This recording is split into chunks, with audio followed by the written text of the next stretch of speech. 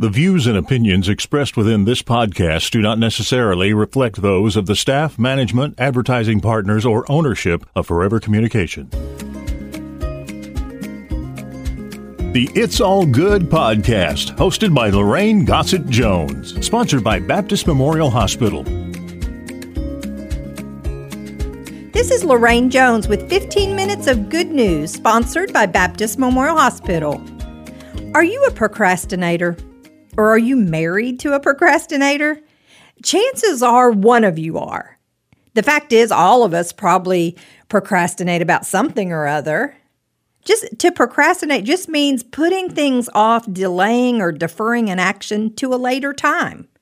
Now, I'm sitting here talking about procrastination as I'm recording a podcast about 2 weeks later than I intended on recording it. You know, I had the subject, I had the idea, but honestly, I just kept putting it off. For me, I love to write and I love to research, but for me, it's the getting started. So as soon as I just get started, put pencil to paper, it comes pretty easily and I'm okay. So I'm a little bit at certain things, I'm a little bit of a procrastinator, but I am not, as a rule, a procrastinator. I am certainly not the biggest procrastinator in my family. I'm kind of more of a jump right in, get busy with a project. What's the worst that could happen type person? My husband, Alan, on the other hand, is a big procrastinator. I'm just going to put that out there at the start of this. And I got the idea from this podcast, actually, when I was driving to work a couple of weeks ago. I was listening to Caleb, and after a couple of songs played, the host, who was male, asked two female co-hosts a question. He said he had a survey, and he wanted to see if they could get it. And the question was, what do men procrastinate about? He said he had the top 4. So they're guessing, and the first one they got easily. They procrastinate about fixing things around the house. And the next one, they got making doctor's appointments. They procrastinate about that. Well, this one surprised me a little bit. Trying on clothes. Men procrastinate about trying on clothes, and they don't take clothes back if they don't fit. Apparently, a lot of men just leave the clothes that don't fit in the back of their closet, or they just throw them away, or they donate them. I don't know. The male host said he had an estimate that $500 million a year is wasted in this manner, not trying on clothes and not taking them back. I don't know if that's true or not. It sounded like a lot, but that's what he said. So those were 3 of the top 4. Then they guessed that men procrastinate about not asking for help, not asking for directions. Those weren't in there. This was the 4th one. Men procrastinate about putting things away. Now, this is the one that I want to talk the most about because this is the one that my husband is most guilty of. He's got stacks of magazines that he's going to read that never get put away. He has piles of clothes. I will wash, dry, fold his clothes, put them on the bed. They'll get moved from the bed to the bedside table, to the bench at the foot of the bed, and then eventually they'll get put away. But the best example of Alan not putting things away and procrastinating is Alan's bowl. Let me explain. When we got married, I noticed that Alan often took a few things out of his pocket. Now, we've only been married 3 years, but I noticed he would take a few things out of his pocket when he got home from work, and he'd put them on this decorative chest that I had right at the door. Me trying to keep things neat and in keeping with my household decor, I gave Alan a white bowl to put his things in. It looked pretty on the chest, and I thought it would give him a spot to, put his keys and his wallet and a few loose coins at the end of the day. So it wasn't that big. It was only about, I would guess, it's maybe 7 inches in diameter, and it wasn't like a big tall bowl. It was shallow, well, probably only about 3 inches deep. So 3 inches deep, about 7 inches in diameter. So not a big bowl, but it was big enough for what I thought he needed. Now, I've been noticing that more and more things are not getting put away, and they're simply being put in that dang bowl to be put away later. I look at it every time I come in the door, and it was starting to drive me crazy. So last week, while he was still at work, I took inventory of that bowl, which now I come in, it's stuffed to overflowing, and then there's other stuff laying on the chest. So I took inventory of this bowl, laid it all out on the dining room table. And this is what Alan's little bowl had in it. 3 Bic lighters. Alan doesn't smoke. 2 tubes of chapstick. 2 bottles of eye drops. 2 phone chargers. 4 sets of keys. 1 GPS that he takes hunting. 2 packages of cough drops. A medicine bottle. Several receipts. A big long bolt with a nut on it. A dental tool in a Ziploc baggie. Now, he's a dentist, so he must have been taking that somewhere. Some hot hands, again for hunting. Now, a bag of sinkers. You know, sinkers for fishing. Alan hasn't fished in 4 years that I know of. 2 padlocks with keys stuck in them. A pair of sunglasses. A small wrench. 3 golf tees. 9 batteries. A stray bullet. There's a bullet in there. A Post-it note with one of his passwords on it. And then I counted all the change. There were no bills. This is all change. He had $20.53 in change. All of that stuff was stuffed in that little bowl. So when he comes home from work, I still had everything laid out on the dining room table, and he asked me what are you doing in my bowl? I told him about the podcast, and I asked him why he was such a procrastinator. And as he was stuffing everything back in that little bowl, he said, "I'll tell you tomorrow." And guess what? It still looks the same right now. He hasn't done one thing. Oh, do you know there's even a group for procrastinators? And the acronym for this group is PFABT. That stands for Procrastinators for a Better Tomorrow. They're proud of it. They don't care. But what are the reasons people procrastinate? You know, really, it's the fact that the reward isn't worth the effort in a lot of their minds. It's not worth doing. And some people say, because getting it done last minute is exciting. Now I get that just a little bit. I do some of my best work when it's due tomorrow.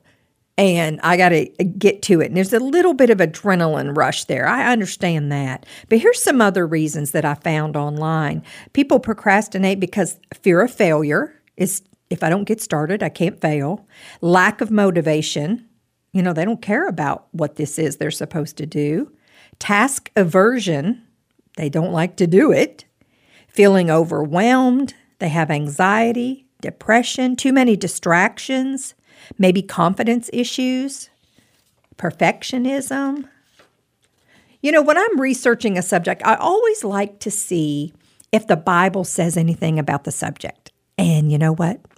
It usually does. And I looked at the book of Proverbs, written mostly by Solomon. This book shows us how to live wisely and skillfully. So there is some reference in this book to procrastination. So first of all, Proverbs 27:1 says, "Do not boast about tomorrow, for you do not know what a day may bring forth." And I'll do it tomorrow attitude that puts things off to some undefined one day, that's an assumption that we'll be around. We may not. And what we left undone and unsaid could make a vast difference to those that we leave behind. You know, I work with cancer patients and have for 25 years and their families. And, you know, if a cancer patient is at the end of life, maybe in hospice, or they've been told they don't have long, and I talk with the family members, I always say to them, don't leave anything left unsaid. That's something I've always said to them. Don't leave anything left unsaid. That's good advice for them. That's good advice for everyone. But I want to read this other proverb too, Proverb 26, 13 through 16. In this, Solomon discusses the characteristics of a lazy man, a procrastinator, if you will. Now, this is the day in the life of a slacker. This is what I'm going to read you, Proverbs 26, 13 through 16. The lazy man said, "There's a lion in the road, a fierce lion in the streets. As a door turns on its hinges, so does the lazy man on his bed. The lazy man buries his hands in the bowl, but it grieves him to bring it back to his mouth. The lazy man is wiser in his own eyes than 7 men who can answer sensibly." That's kind of a confusing group scripture there, but let's break it down. The lazy man's day follows a well-worn routine. It begins in bed. He will not get out of bed. He just wants 5 more minutes. He just keeps rolling over in his bed. He is hinged to his bed. So then when the lazy man finally gets out of bed, he looks out the window and he believes he sees a lion in the streets. There's no lion in the streets. Solomon is just showing us that a lazy man will look for any ridiculous excuse not to work, and he believes in his own stupid excuses. Rather than work, the lazy man goes to enjoy a leisurely meal. He makes a promising start. He gets his hand into the dish. But he is too lazy to bring his hand back to his mouth. He's even too lazy to feed himself, to take care of himself. The lazy man puts his hand to a task, but he never finishes what he starts. You can't rely on him. He wastes the day away, makes excuses why he can't work, and in the midst of all his laziness, he thinks he's smarter than 7 sensible people. Doesn't this sound like a lot of people in our country right now? It's time for people to stop thinking of every reason not to work in life. We should be people who are starters and finishers. Our work ethic is a reflection on God. Listen to the words of God in Colossians 3, 23 through 24. Whatever you do, work at it with all your heart as working for the Lord, not for men, since you know that you will receive an inheritance from the Lord as a reward. We must work hard because we're serving the Lord in everything that we do. Lastly, I want to talk about one of the worst procrastinators I found in the Bible, a man named Felix. And he procrastinated about learning about Jesus. This next little segment here I saw in a devotion from Todd Castleberry from Fairview Park Church. And it reads, Felix was a Roman governor of Judea when a prisoner named Paul was brought to him. He had been accused of creating dissension among all the Jews of the world. The high priest and the Jewish elders came to Felix and stated their case against Paul. But Paul used this opportunity to talk about spiritual things. On one occasion, Felix and his wife Drusilla heard Paul talk about Jesus. What he told them isn't recorded exactly, but Acts 24:25 says, Now, as he reasoned about righteousness, self-control, and the judgment to come, Felix was afraid and answered, Go away for now. When I have a convenient time, I'll call for you. Felix procrastinated. He was afraid. Many don't obey God because of fear. Rather than being paralyzed by fear and procrastination, we should realize some things about God. God wants a relationship with us. We are told in Isaiah, Come now and let us reason together, says the Lord. Though your sins are like scarlet, they shall be white as snow. Though they are red like crimson, they shall be as wool.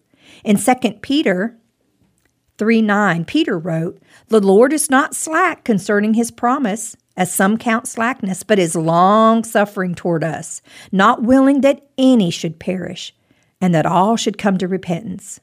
God wants us to come to him, and he's patient with us. He doesn't want us to fail.